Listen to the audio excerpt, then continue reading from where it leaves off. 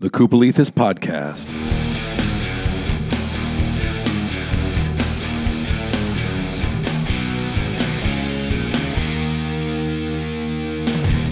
Welcome to the Koopalethis Podcast. I am Nick Koopalethis, your host, and I am so privileged to be walking with you. And I really do mean that. I know I say that probably almost every episode, but I do feel such a privilege and an excitement to be with you in your life, walking together. This is episode number 11, one question that could change your entire life. Now, more of that in a few moments, but I just want to say I'm excited about episode 11 and really March's intro music. Every month, I'm just prepping you, just warning you, every month I'm going to change that music. And I know that a podcast, probably most of the podcasts out there, they begin with the same music, so you know it's the same show. The only thing that I'm ever really going to begin with that's the same is the Koopalethis Podcast. Other than that, every month it's going to be something different. Maybe that's me. I just can't do the same thing over and over and over again. Even though I listen to music that way, like if I find a good album or a good song, I'll listen to it for like 400 times in a row. And if somebody's around, they'll want to kill me because they're like, can you stop listening to that music? It's going to kill me. But other than that, I need variety. I need change. I do need all of that. And so that's why I'm going to enjoy this month's really just kind of rocking out March Madness, maybe the Ides of March. I don't know what it is. It's just in the air today. So that gives you a heads up. But I'm excited about this show. And before I get into it, I want to give you kind of maybe like a disclaimer or fine print. And this is what it is. It's that we have to meditate and think about things. You can't just hear something and let it go in one ear and out the other. You have to be able to chew on something. So I'm hoping that over the course of being together over this year, because that's the goal, it's at least 1 year of podcasts, that we are a thinking bunch. We're a meditating bunch, meaning we hear something, we meditate on it. Like the Hebrew word for meditating actually means to kind of like murmur. You hear it, you're thinking it over, you're saying it to yourself. And so I would just say, especially with this show today, and right after the break, what I'm going to get into, it's going to need you to think on it. It's going to need you to block maybe 10, 15 minutes of time and just apply the truth that's going on today. And so let me encourage you, think about it. Press in on it. I promise you, if you would take this show seriously, at the very worst, you'll improve your life and improve your relationships. At the very best, it's going to change the course of your entire life. And it's something that is really kind of in my soul and in my kind of just really in me right now that I'm chewing on. So right after the break, we're going to jump into this. All right, this question I'm about to ask you has come out of really sermon preparation. I preached this yesterday in regards to a certain sermon topic, but I'm going to kind of make it a little bit different for this episode and for this show, because this is, as I was in my preparation time with the Lord for my sermon, this question that was posed to my heart didn't just apply to the topic I was preaching on. It seemed to apply to my entire life. And I realized that this was such a fantastic question for really isolating myself, like really just focusing in on who I am, not who everybody else is. The question I asked the church was this: if revival was solely dependent on your life, would you see revival? It was something like that. But this is how I want to ask the question for our purposes. If the success of this blank, we can fill in that blank, depended solely on me, would it be enough? If the success of this relationship depended solely on me, would it be enough? Let's ask it in a few different ways. If the success of this work project depended solely on me, would it be enough?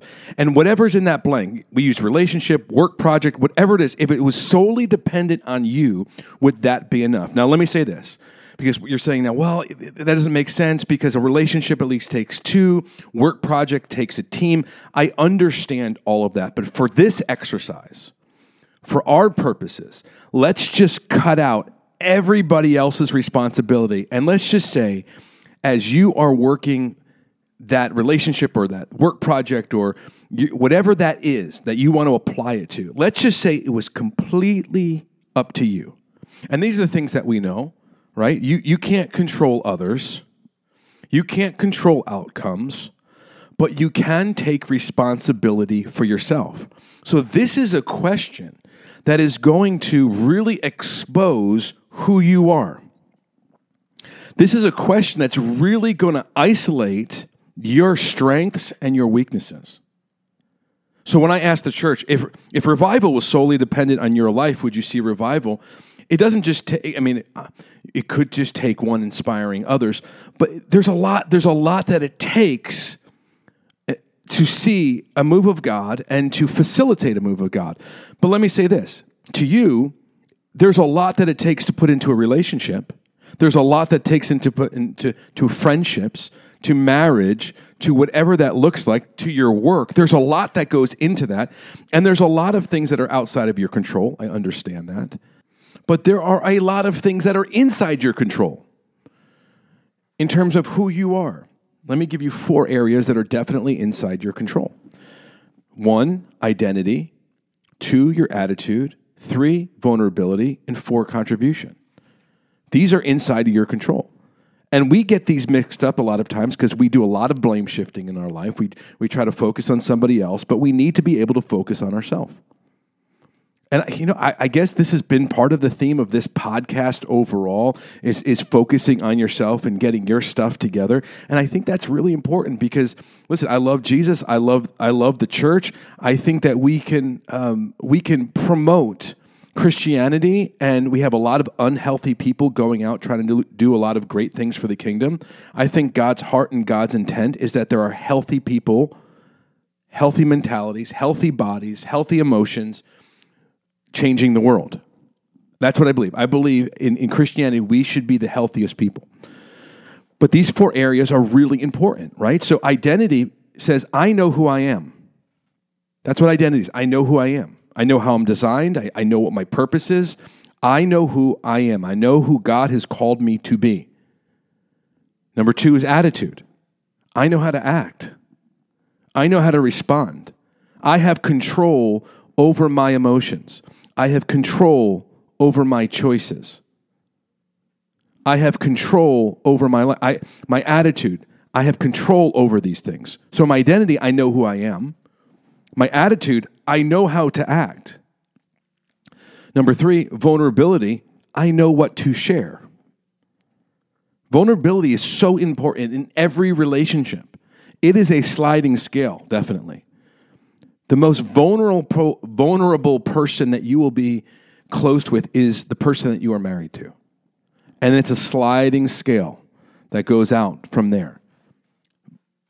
But you know what? Even if you're the leader of a company, vulnerability is very important. Very important. So vulnerability says, I know what to share.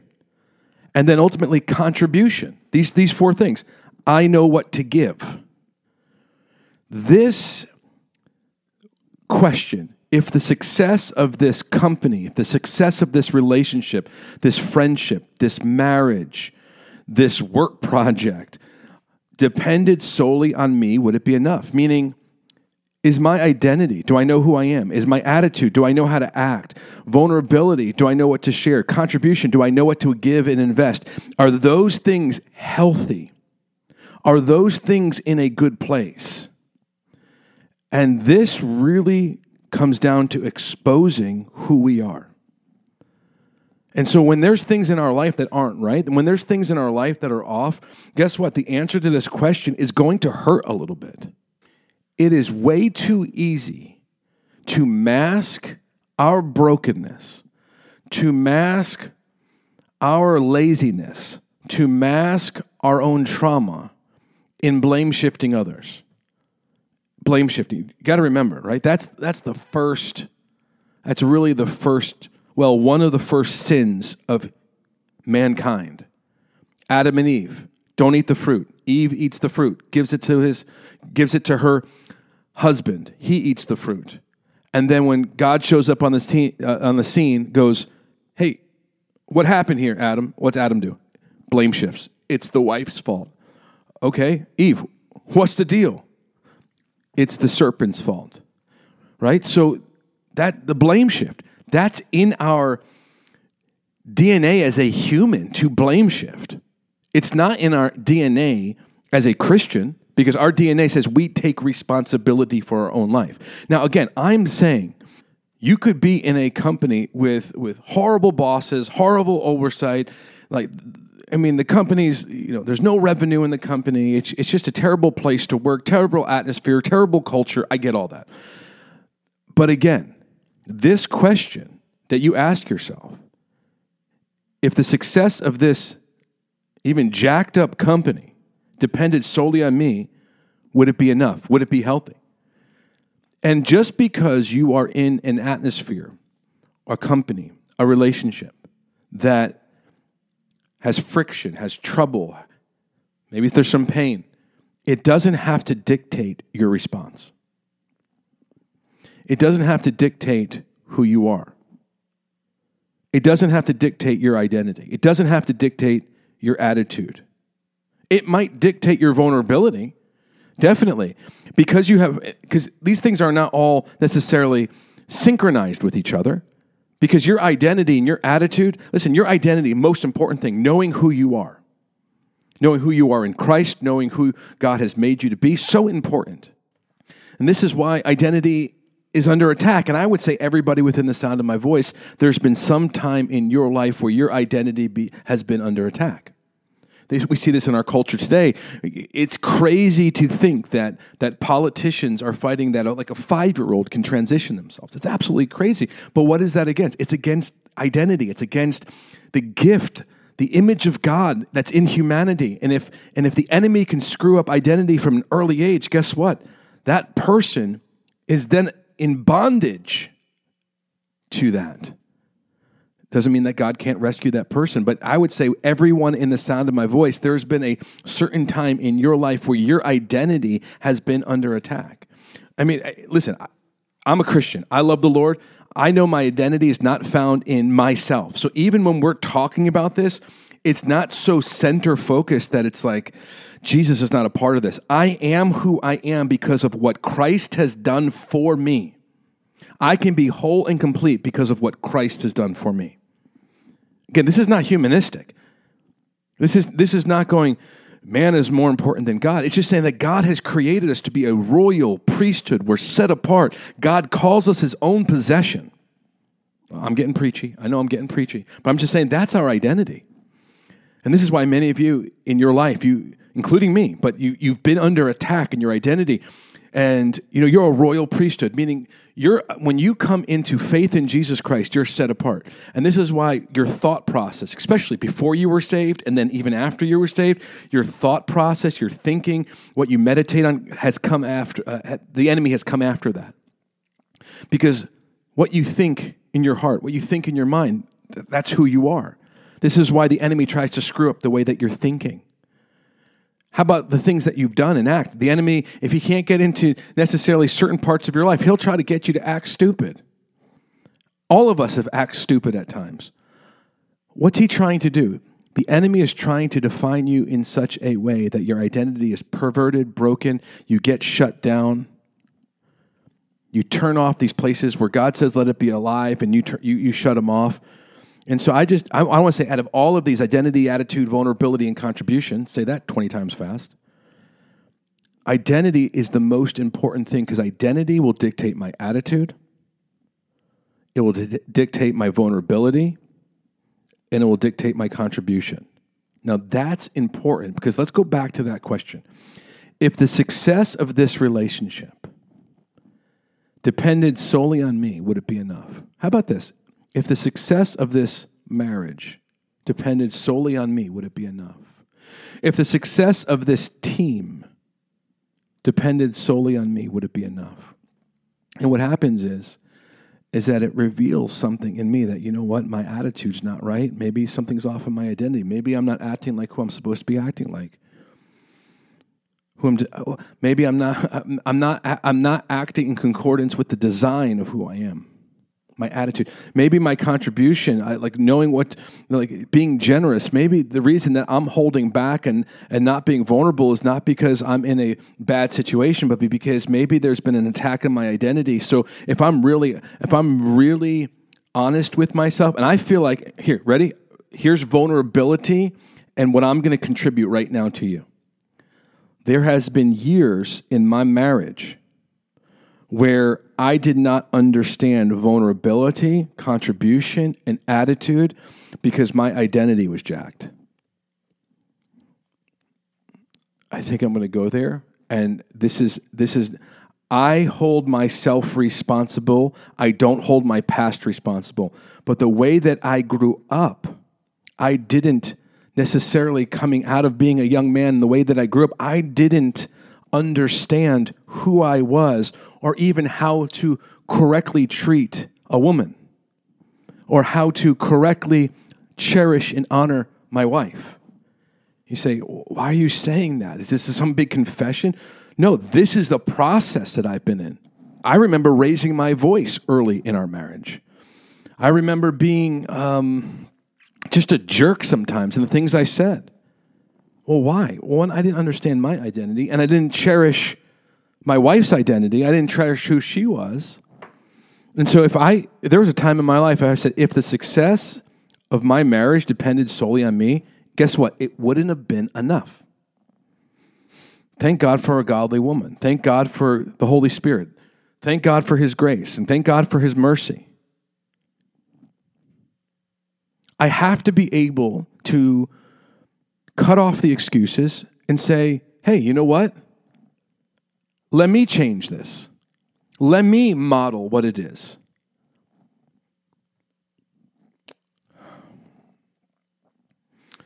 This should be a question that really isolates ourselves. If you're a person that can't see yourself, that your stuff don't stink, you'll never answer this correctly. If you're not willing to be vulnerable with yourself, you're never going to be vulnerable with somebody else. Man, I feel a little bit jacked up right now. Like, oh, Lord, like help me be the man of God that you've created me to be. So when I contribute, when I'm vulnerable, when I get into a situation where my attitude's not, you know what, I can self-correct. And yes, we can use Christianese. The Holy Spirit helps us self-correct. I get that. I do get that. But you still have a will. We blame too much on the Holy Spirit. The Holy Spirit is here right now to be able to help me make the right choice. I'll tell you what, there's been times in my life where my emotions made the choice. People-pleasing's made the choice. Do you know why? Because I didn't know what my identity was. Man, if we know who we are, if we know what God's created us to be, guess what? We can serve. We can love. We can do the dirty jobs. There's something, man, I love Jesus. I'm a Christian. I love Jesus. And there's this incredible verse. It's so mind-boggling. It's so powerful. It's so profound. Do we need another adjective there? Wait, let me find it. I'll be right back. All right, see, I just paused and I came right back. All right, John 13. I want you to hear this because listen, you're listening to this, you're not a Christian. This still can be applied to you. And I hope you do become a Christian. I love Jesus. He changed my life. I'm not hiding that on this podcast whatsoever. But listen to this. Jesus, John 13, verse 3. Jesus, knowing that the Father had given all things into his hands and that he had come from God and was going back to God, rose from supper And he laid aside his outer garments, taking a towel, tied it around his waist, and then basically began to wash his disciples' feet. He could wash his disciples' feet because why? He knew who he was. He knew what the Father God had done for him. He knew where he had come from, and he knew where he was going. Most of us don't have a great relationship with Father God. You can. He wants to. Many of us don't know really where we've been and where we're going. We don't have direction. And so it becomes really hard for us to grab hold of our identity because we don't know these things. But when we do grab hold of our identity, just like Jesus did, what did Jesus do? He knew who he was. Did he go sit on the throne? No. Did he tell everybody and demand all armies to worship him? Well, no. Are we all going to worship him? Yes. But what did he do? He was not afraid to get down and serve. He was not afraid to look weak. He was not afraid to be able to wash his disciples' feet, which in that culture, he was resembling or stepping into the role of the lowest servant in the house. The one with the least position was the one that would wash the travelers' feet, the dirt off the feet. And that's what Jesus showed us. Why? Because he knew who he was. He had his identity. He knew. And listen, when we understand our God-given identity, when we walk in that, it's going to impact our attitude, our vulnerability, what we share, what we contribute. And so when we ask this question, if the success of this blank depended solely on me, would it be enough? It really is going to reveal a lot of things about us. But when it does reveal a lot of things, guess what? You have this awesome opportunity to be able to then work at it and change it and get the help that you need, whether it's a coach or a counselor or whether it's just listening to podcasts or reading a book. You know, it's like you can get better with God's help. If the success of this blank depended solely on me, would it be enough? If I'm getting involved with something or like with a company, with a project, I want to be able to bring to that success. Meaning if I'm interjecting myself into something, I don't want the result of that to be like, well, Nick's poor attitude. Nick doesn't know who he is, so he's all over the place. And you know what?